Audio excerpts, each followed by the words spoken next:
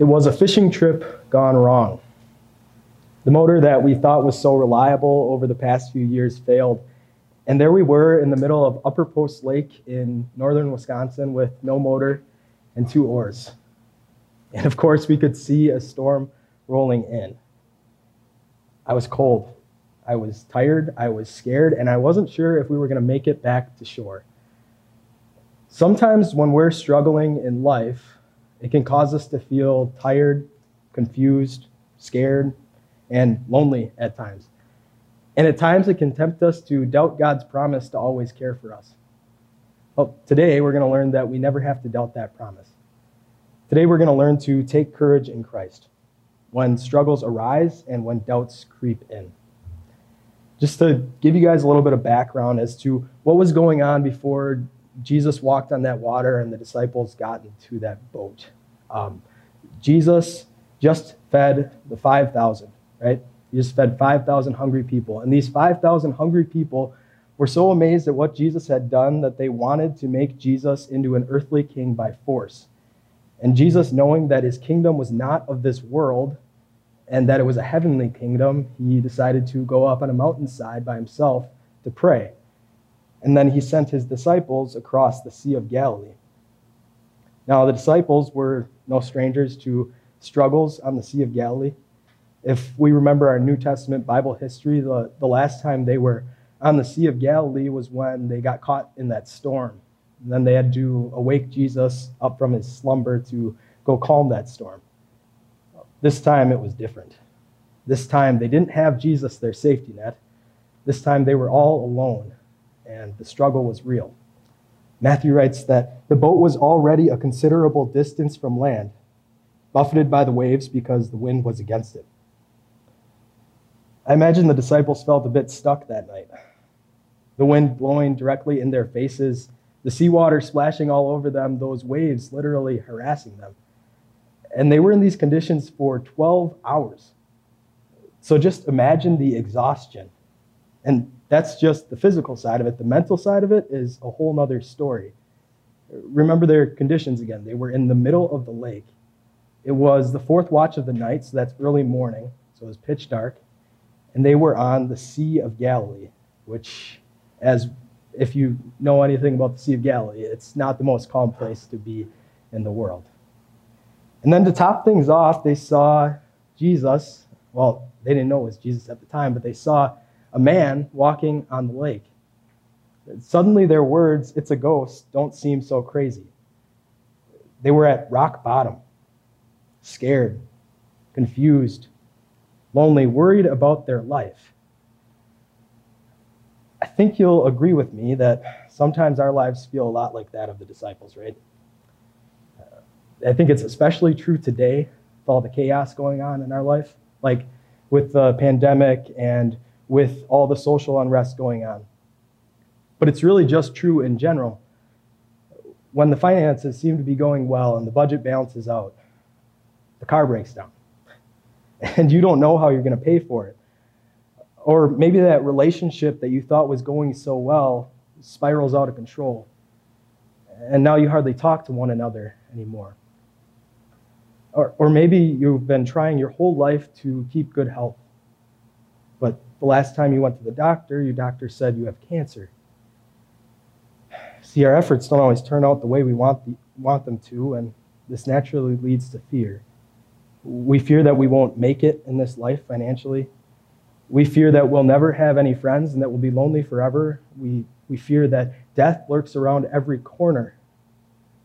And I could go on and on about the fears of this life, but before I get down that rabbit hole of how scary life can be, let's go back to our disciples. Let's go back to our story and see how they handled their struggles on the Sea of Galilee. So remember, they saw Jesus, but they didn't know it was Jesus at the time. And Jesus stepped in and said 8 words that changed everything for them. He said, "Take courage. It is I. Don't be afraid." And with those words, he was saying to his disciples, "I am here now. And when I am with you, you have nothing to fear." See, Jesus cared about the physical struggle of his disciples, and he cared about their mental struggle as well. Jesus came because he saw them struggling, and he came because he cared. Jesus sees your struggles too. He sees your fears, and he comes to help. He sees all the things you're struggling with, and he says to you, dear Christian, take courage. It is I. Don't be afraid. And with those words, he is saying to you right here, right now, I am with you wherever you go. You have nothing to fear. You have nothing to fear. And he says these words to you because he loves you.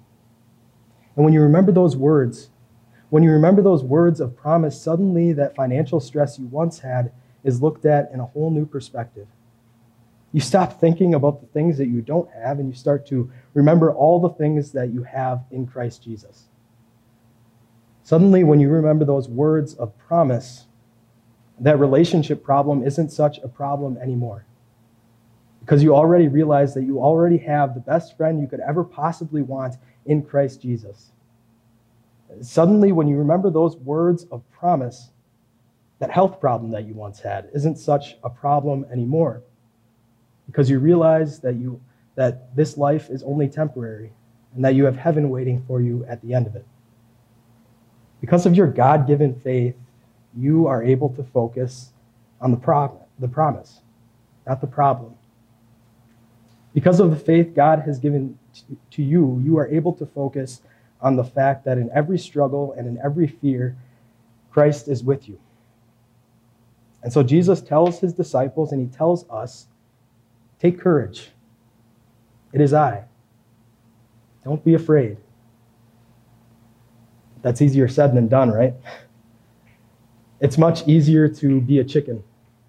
It's a whole lot harder to not be afraid. It's a whole lot harder to put your full-fledged trust in somebody. Thinking back to that night on Upper Post Lake, I really had no reason to be afraid. We had 2 oars in our boat that were pretty sturdy, and they would definitely get us back to shore. We had a good boat, and it didn't have any leaks in it. It was old, but it didn't have any leaks in it. And I had my 2 brothers and my dad with me, who I trust in a boat way more than I trust myself. But you know what? As the dark clouds rolled over the horizon and as the rain began to fall, those doubts began to creep in. I began to doubt the boat. I began to doubt the oars, and I began to doubt my brother who was rowing the boat. Just doubt after doubt. Doubt is exactly what filled Peter's heart and mind that night on the Sea of Galilee. But before those doubts crept in, Jesus did an amazing miracle. He calmed the disciples, and then Peter stood up boldly and said, Lord, if it's you, tell me to come to you on the water. And at Peter's bold request, Jesus let Peter walk on water. This is amazing. But a key thing to remember here is that it wasn't anything that Peter did that allowed him to walk that night. It wasn't Peter's bold request, but it was Jesus' power that allowed him to walk that night. Remember, Jesus invited him with one simple word. That word was come. And on the strength of that word alone, Peter walked on water. But what did it take? What did it take before Peter started to doubt Christ's word? Well, it took one look. It took one look at the waves and the winds and the problems going on around Peter for Peter to doubt Christ's word. And as those doubts crept in, he began to sink. And it wasn't because Christ let him sink. It was because Peter's doubt got in the way of his trust in Christ. And so Jesus had every right to let him sink right then and there. It was Peter who asked to come on the water in the first place. It was Peter who took his focus off of Christ and put it onto the winds and the waves. It was Peter who doubted Christ's word. Yet, what do we see happen? We don't see Peter sink to his death. No, we see Jesus reach out with his loving arm and pull Peter to safety. Jesus loved and cared for this man. He simply was not going to let this man go. Jesus doesn't turn his back on the ones he loves. But after he pulled Peter to safety, he asked him the question, You have little faith. Why did you doubt? And when he asked that question, we feel it.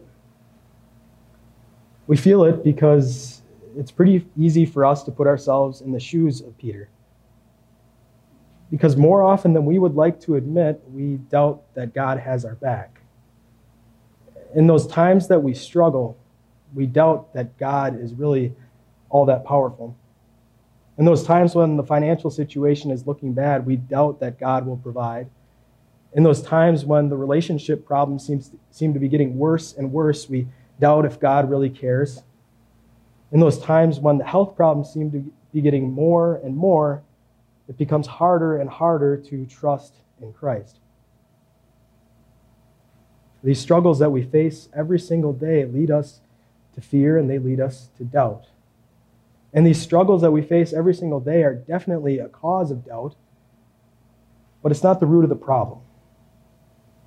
What's the real reason that we doubt God sometimes? The real reason is sin. And we have a sinful nature inside each and every one of us that gets in the way of our trust in God. We have a sinful nature that is so sick and twisted that it tempts us to put more trust in ourselves than we do in the all-powerful God that created the whole universe and everything in it. You see how sick and twisted our sinful nature is? And you see how irrational doubt is? Do you see where it leads? We saw where it led for Peter, right? It just led him to sink. And the same is true for us spiritually. The more we doubt, the more we sink spiritually. The more we sink spiritually, the more we doubt. It's this inescapable, vicious cycle that we're trapped in because of our sin. And because of our sins, Jesus has every right to let us sink right here and now. And so we shout out with Peter. We shout out with Peter. When he says, "Lord, save me," we say, "Lord, save us." And he has. Jesus reached out with his loving arm when he became a human being just like you and me. He reached out with his loving arm when he lived a perfect life, free of doubt, in the place of our sinful life that is often full of doubt. He reached out with his loving arm when he gave up his own life for our life. When he gave up his life for you and for me. All those sins of not trusting whether God will provide or not. All those sins of doubting whether or not God really cares. All those sins of doubting God's plan were all completely done away with when he kept his perfect focus on you.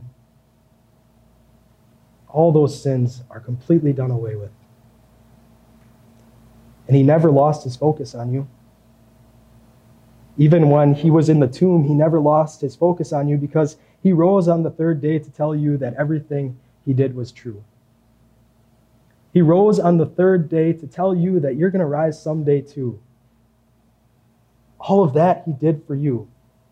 And if he did all of that for you, and he did, well, then surely you can trust in God to keep you safe in this life and to deliver you into heaven at the end of it. Surely you can trust in God to provide. Surely you can trust in God to care. Surely you can trust in God to heal. Our Jesus is powerful. He loves you and he does care for you. He died on the cross to prove it. He rose from the dead to proclaim it. And that will never change.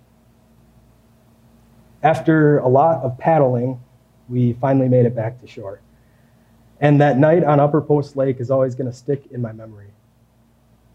But it's not going to stick because we were any good at rowing a boat. I'd say we were pretty bad at rowing a boat. Well, it's going to stick because Christ was with us that day. He made sure that our oars didn't break. He made sure that no lightning struck our metal boat. He brought us back to safety. And in the same way, Christ is with you every single day of your life, whether you're rowing back in a storm or trying to mend a relationship with a friend, whether you are having health problems or finance issues. Christ is with you, and he does care for you. You have nothing to fear. You You have no one to doubt. Take courage in Christ. He won't let you sink. Amen.